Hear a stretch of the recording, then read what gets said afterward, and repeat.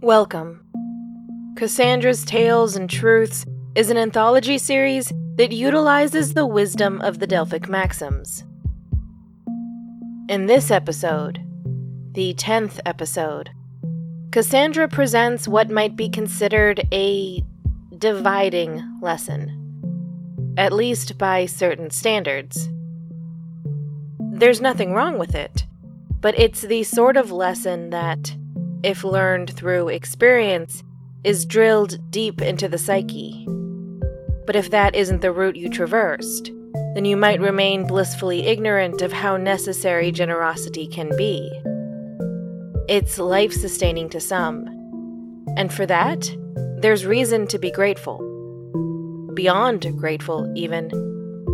After all, some things go beyond a simple thank you. Some things are far too important for that. So, dear student, honor generosity.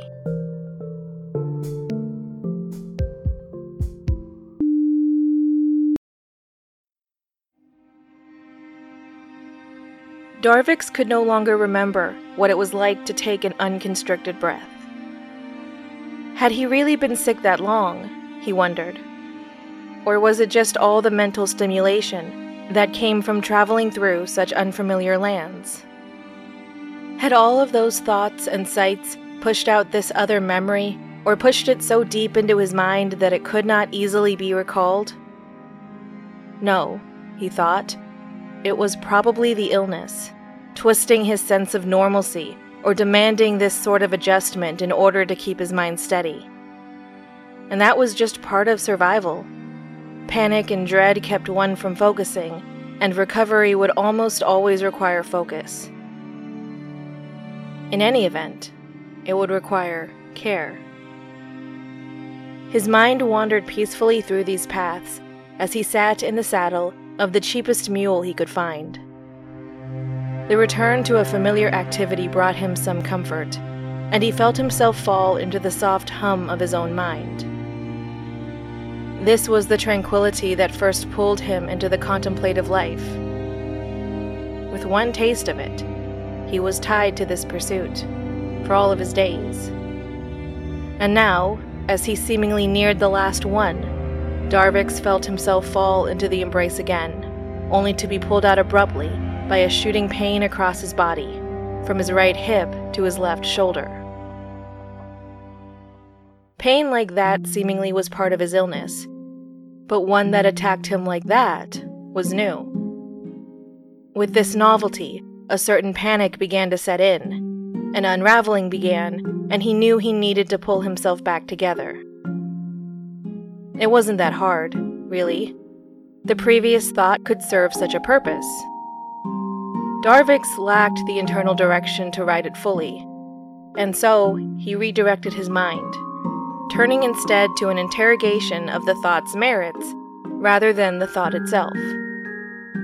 In all likelihood, this did not need to be pursued, as it was the sort of thought that another scholar had likely parsed out before, or attempted to. It seemed inevitable given how many came before him, and how simple the notion. But a name or argument did not come to mind. Darvix ignored the sign that his memory was failing. That could simply be attributed to the pain. Although it had subsided, the feeling was still fresh, and it would haunt him for some time, long after the next pang came, which admittedly did not say much. They were getting closer together, whatever they were. No one had been able to tell him. No doctor, surgeon, barber, or healer that he encountered along his travels had been able to tell him or even utter the name of the condition he had. Some knew of it, vaguely, having seen it in an old tome or two, but the combination of letters that made up its name did not fit well on the tongue.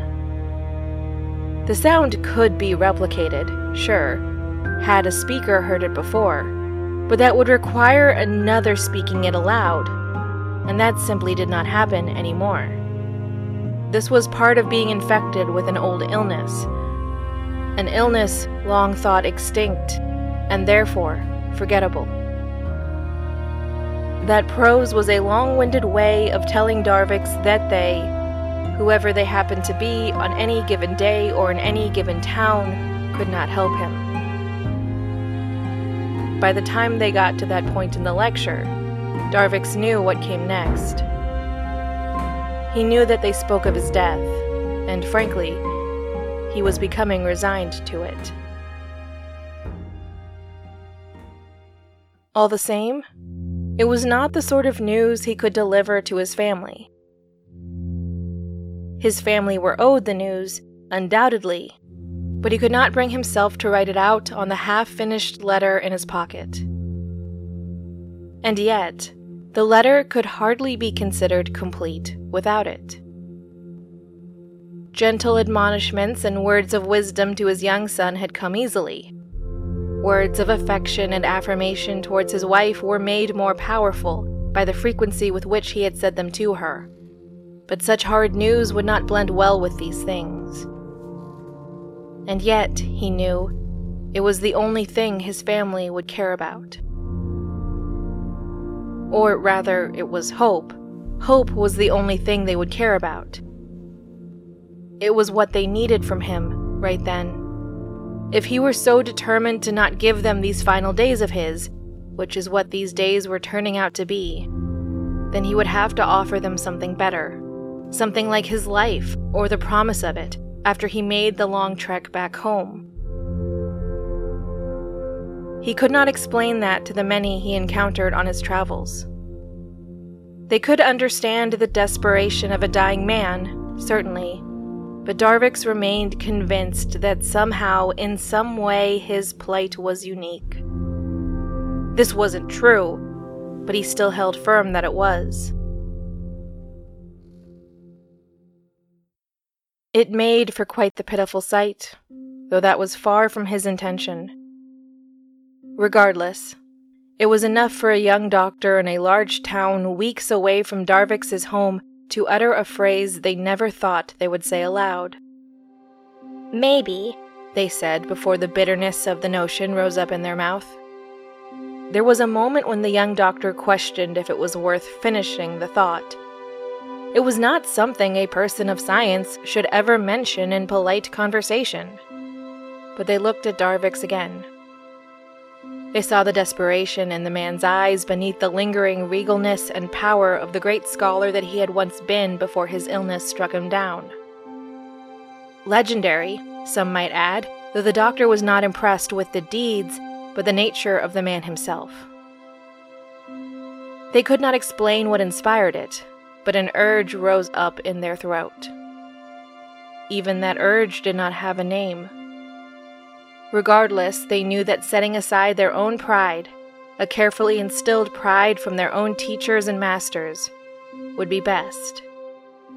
It would mean nurturing and protecting something worth saving, though they could not say what this thing was. And so the young doctor choked down their own hesitation.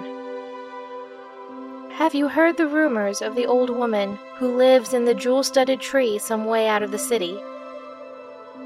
You ask that like you don't believe in her abilities, Darvix replied. And you do? The doctor spun, refusing to be the one questioned. I believe there are many things which I cannot know or cannot be shown to me in a way that I might comprehend them. I don't believe such things. I don't believe in such... They caught themselves before they said something regrettable to a man who had been so kind and gracious to all, real and hypothetical. I don't believe in magic spells. Darvix did not react. The doctor's disbelief had proven to be comforting in some way, an unexpected way. Darvix had known many who did believe, but who used that belief to destroy the weak and vulnerable. Perhaps it was better that these beliefs die, or not be so clear as to be discussed. It would mean the world protects those who would have been first in line for the fires in the village square. So he did not interrupt the doctor, though he wondered if he did not know what they were about to say, and what that would mean for him. the doctor continued, undisturbed if not a bit self-righteous. I believe in logical explanations for the things people claim that she can do. But magic or no, she may be able to help you, if you can muster trust that such a thing is possible. Darvix did think that, in general, such a thing was possible, but he knew the rumors better than the doctor. The jewels on Lady Lauralee's tree did not grow on it or appear as a result of a spell she cast. They were tributes. Payments if one were to be a bit less generous with their word choice. But regardless of the terminology, those jewels had been left by the client's Lady Loralei's skills had served. She was prolific, the rumor said.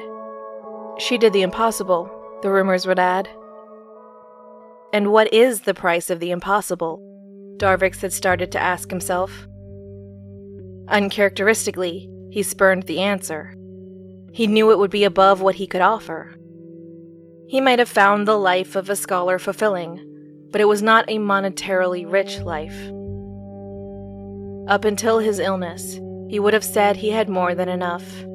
Enough for his son, enough for his wife, and enough to carry his wife's family, now his family, through the worst of their financial woes.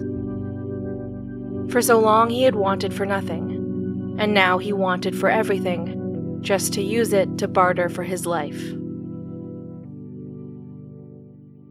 Darvix left the doctor's home with every intention of visiting Lady Loralee, but he knew what the visit would require. Namely, begging. On the surface, he would be begging to be seen by her without payment, but the truth of it was that he would be begging for his very life. No matter the argument he came up with, he worried that he would come up short. No matter that he was a trained elocutionist, he was still a beggar in that moment, and he had seen how the beggars back in Helmfield were treated. Only the women accused of being witches had it worse, as they were burned at the stake, but the beggars faced a slower and indirect torture. They were kicked about the town and starved across the years, while their neighbors mocked them. Darvix would offer them a few coins, but it was never enough. No one, on their own, could ever offer up enough. There was a chance, Darvix knew, that Lady Loralee would present a miracle in this way. That she would spurn the cruelty that not only infected Helmfield, but so many other towns that Darvix had been to. Or, in other words, she would be the one person who could offer up enough to save a beggar. But whether or not she would choose to was still an open question. It was a question Darvix dreaded as someone who was not inclined to be optimistic by nature. However, he did not have a choice.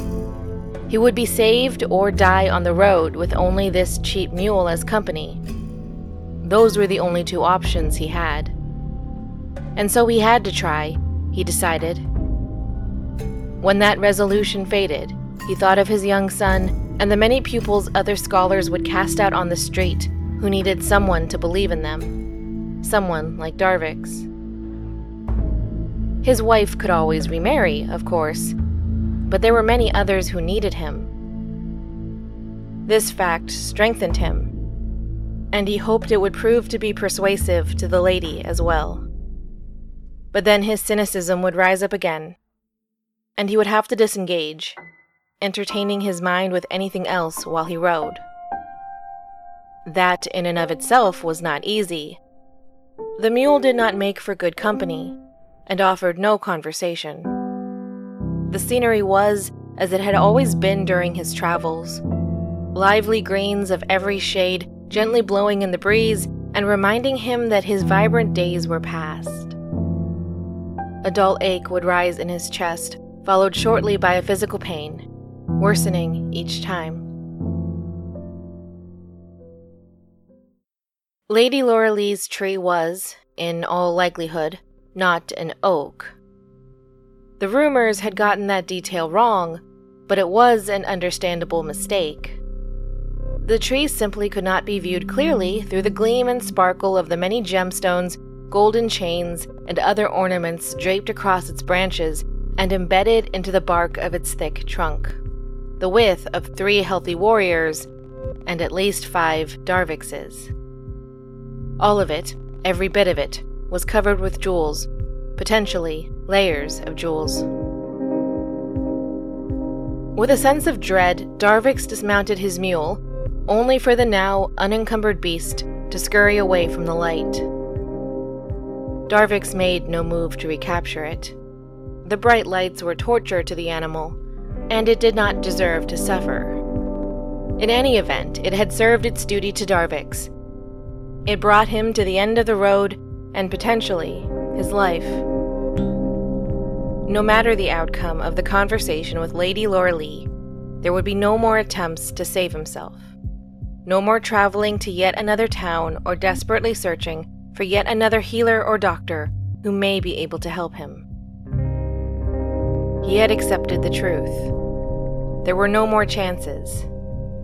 Only her. Humility led the way, followed by desperation, and then the man himself. Darvix approached the tree slowly.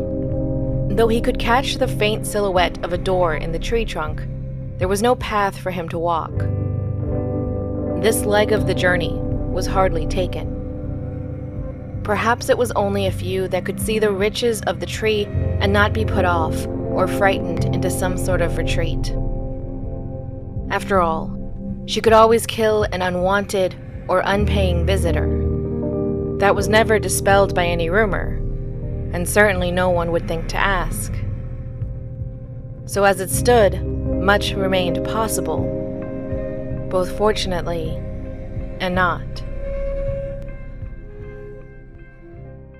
With a deep breath, Darvix raised a hand to knock on the door. But before knuckles could meet wood, the door swung open.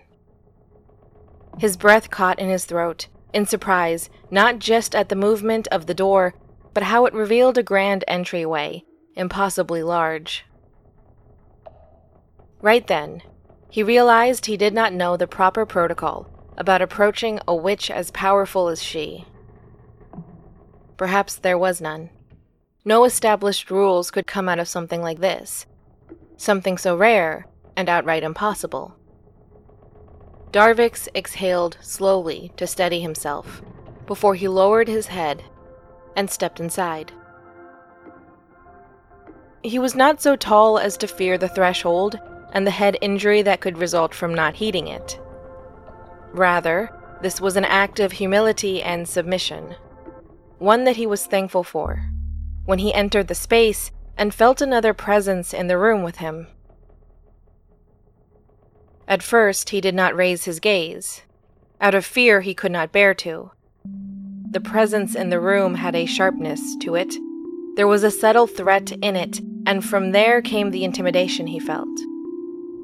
A slight tremble infected his heart, but whether that was the illness or the threat, he could not be sure. He was equally unsure if he was the one who should speak first. Was that proper? He should identify himself and state the purpose of his travels, certainly, but when one meets a dignitary or head of state, they wait to be acknowledged before they can speak. Should he wait then, in the presence of someone with just as much, if not more, power? It was quickly becoming a moot point. Darvix felt his body lower itself, but not out of reverence. The time had come. He was dying. A meek voice broke through the haze that was quickly flooding his mind. "Teacher," she said. Amma, he realized. He would know that voice anywhere. The soft voice of an orphan who only had the 3 letters to her name. One of them repeated. Instinctively, he looked up to see her. But what he saw before him was an older woman, far older than Amma should have been, though she had aged beautifully. Her features were mature, and yet her eyes were young and violet. like Amma's. They were Amma's eyes. What had she done to her? He was about to ask, but then the darkness swallowed him up. He opened his eyes to find himself back in the halls of his university. It seemed impossible, but he couldn't doubt that's where he was. He had spent his life surrounded by those bricks. He would know them anywhere. Darvix looked down and saw a younger, more stable version of his body. With that, things made more sense. He wasn't in his university, but in his past. The scene was materializing around him slowly. The walls came first, then the people, and then the dread on their faces. Right then he knew what day this was. The sound of yelling, screaming, and heavy jeers came next, as if to answer what was not a question. Darvix was right. This was the day the witch hunters invaded the university, convinced they would find a young woman to burn. They made their intentions known, calling out taunts to this mysterious girl while shoving their way through the halls and roughing up anyone who stood in the vicinity of their way. He had been walking with Amma, a frail charity case short enough that all he could see when he looked down at her was the top of her head with its thinning chestnut hair. All the same, he could see her fear. She trembled softly. The moment was jarring, certainly, but this wasn't a general or generic fear she was seized by. He knew as well as she did that they were coming for her. Quickly, he pulled open his satchel.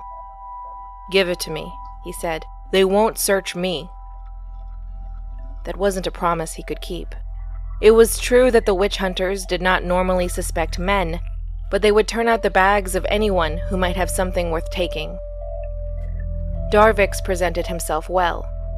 His appearance spoke of comfort, if not wealth.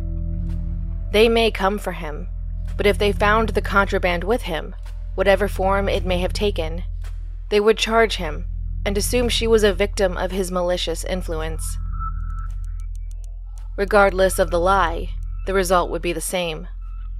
Amma would be safe. She hesitated as her mind struggled to regain control of her limbs, but with a gentle urging, she did as she was commanded to do, producing a small bundle from her bag and shoving it into his. He shut it and pushed his back against the wall just as the witch hunters turned the corner. The 4 burly men stalked through the hall. The one at the head of this makeshift pack nodded to Darvix, and with that, Darvix ceased to exist to them. They turned to Amma, ripped her bag from her hands and turned it out.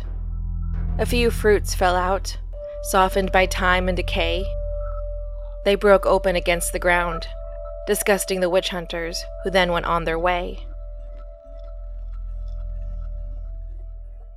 "You saved her life," he heard an old woman say, as the moment slowed to a halt. "But how did you know about that?" he asked. The image before him fades from view, details and colors slowly disintegrating into the air. The front room replaced it in pieces, walls and floors first, then the decorations on the walls, odds and ends of furniture. But finally, Amma appeared. She was older now, but a childhood of malnourishment left her small. But she wore it differently. She was stronger now, he could tell.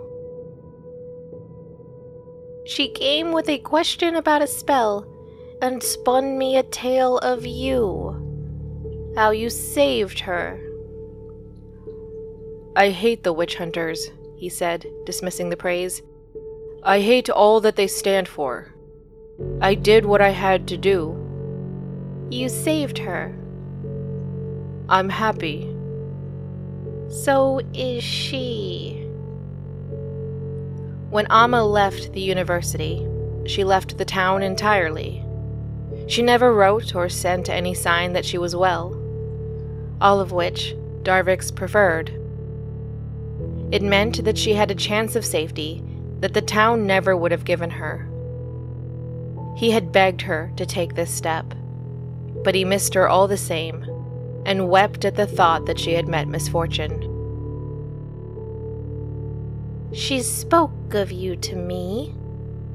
Often. I cherished those stories. Stories of goodness are far too rare. Tears pricked his eyes. He opened his mouth to speak, but before he could, the woman, Lady Laura Lee, he now realized, went on. I know you are sick. I can see it. But for those stories, for the joys that came from the gifts you gave her, you will have your life. I will give you your life. And a story of her, he nearly begged. Of where she is now. Of course.